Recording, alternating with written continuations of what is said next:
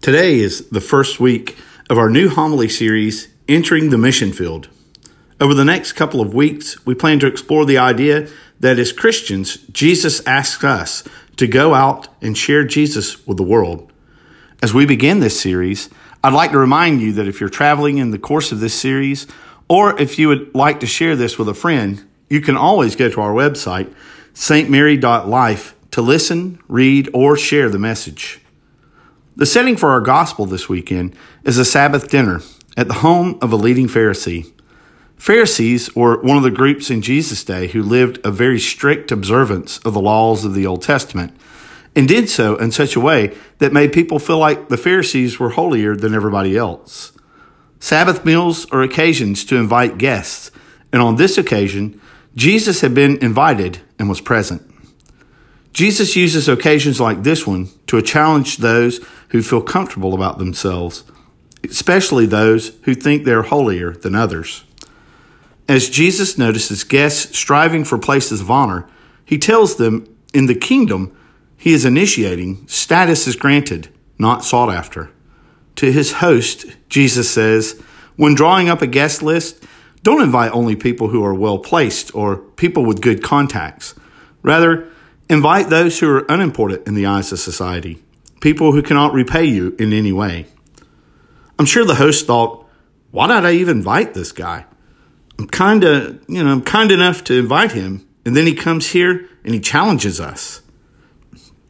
Several years ago, I found myself being challenged by Jesus.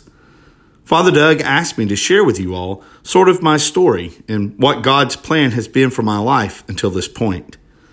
I was born in Dothan, Alabama, and raised in Hartford, Alabama, by two wonderful Christians. Hartford is a small town that has more head of cattle than people. My parents were United Methodists and raised me to love Jesus. I often said that I do not remember a time when I didn't know who Jesus is. I've sang Jesus Loves Me, This I Know, my whole life. Thankfully, my knowledge and relationship with him has grown over the years, but I've always known and loved him. I attended Huntington College in Montgomery, Alabama, with the intent of becoming a United Methodist minister. During the summer between my junior and senior years, I began to read and study more deeply. In my senior year, I began to take church history classes and realized that there was more to Christianity than I had experienced to that point in my life. The summer after I graduated, I began to read about the Catholic faith. I was reluctant to consider what I was reading, but I was also impressed. It began a 7-year-long journey as I wrestled with lots of ideas and spent lots of time reading, arguing, and praying. But I was not convinced. I rationalized that a middle ground between my upbringing and becoming a Catholic would be the Episcopal or Anglican church. Now, sometimes when you hear someone say they are Episcopal or Anglican, it may cause confusion. But an easy way to understand it is Episcopalians or Anglicans who live in the United States. It's basically the same body of believers. It was in ordained ministry as I functioned as an Episcopal priest that I realized the fullness of the Catholic faith and had the desire to join. With lots of prayer and study, I went from where I was to finally coming into full communion with the church. It wasn't easy, but it was so worth it.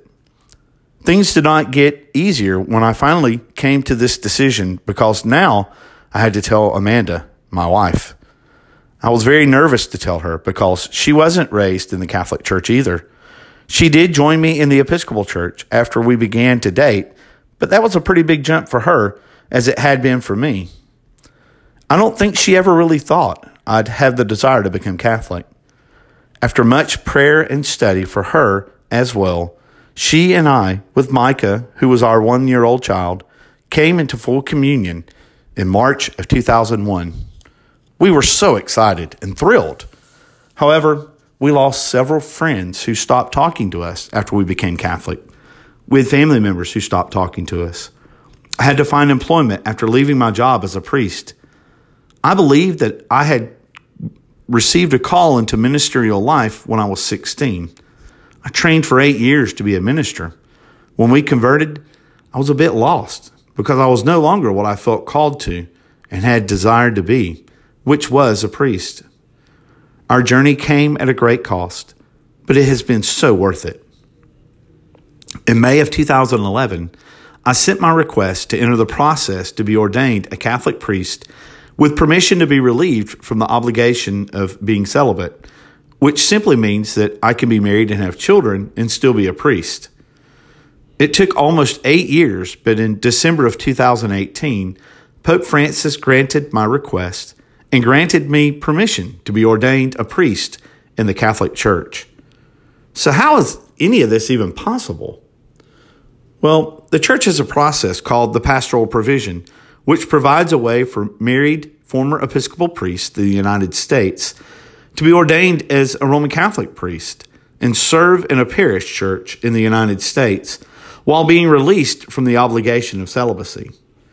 The idea of priestly celibacy finds its roots in the tradition of the Catholic Church. However, there have been married Catholic priests from the beginning of the Catholic priesthood until today. Celibacy became a discipline for Catholic priests in the West in the year 1123 AD. The Eastern Catholic churches, however, have allowed priests to be married until this present day. In 1980, the Catholic Church in the West, that's all of us, began allowing married Episcopal priests to be ordained as Catholic priests in the United States. This process, called the pastoral provision, was established by Pope St. John Paul II. Currently, there are around 20 or so married Catholic priests all over the United States, all of whom are converts to the Catholic Church. Each man who wishes to be ordained with this provision must seek the approval of the current Pope, which, for me, was Pope Francis. For education, each Episcopal priest must have a master's degree in theology before beginning the process. After he is received into the process to become a priest, each man goes through a Catholic seminary process. Once ordained, I'll be a real priest and be able to serve just as any priest does. I'll be able to administer any sacrament a Catholic priest is allowed to administer. Now, just to help put anyone's mind at ease who may be concerned by this, first, the Catholic Church has not changed on the idea of celibacy. Second, men like me are not asking for the church to change or to begin to ordain married men outside of the exception made for us as Episcopal priests. And third, I've offered myself to the church because I know there is a need. We have a shortage of priests, and the next few years are critical for us to get through. And guys like me offer ourselves to help out. The gospel reading for today reinforces my desire to serve the church in this way. As we look at the gospel for today, Jesus tells those at the feast to invite all, not just important people or people that we may like. They are to call all people to come and eat at the Lord's table and to become Jesus' disciples. This passage should really speak to us today here at St. Mary's as we continue to become a place where we invite all to come. It is easy for us to be happy and content here together, but Jesus calls us to something more. You see, the church exists for the benefit of those who are not its members as well. Jesus tells us in the gospel today that the mission of the church is to share Jesus with all people, to help all people come into relationship with him and become his disciples. I believe this is what has called me to be a deacon and a future priest. I believe this is why he called me to St. Mary's. And I believe he is calling you as well to go and make disciples. Let's make St. Mary's a place where it becomes impossible not to share Jesus with the world.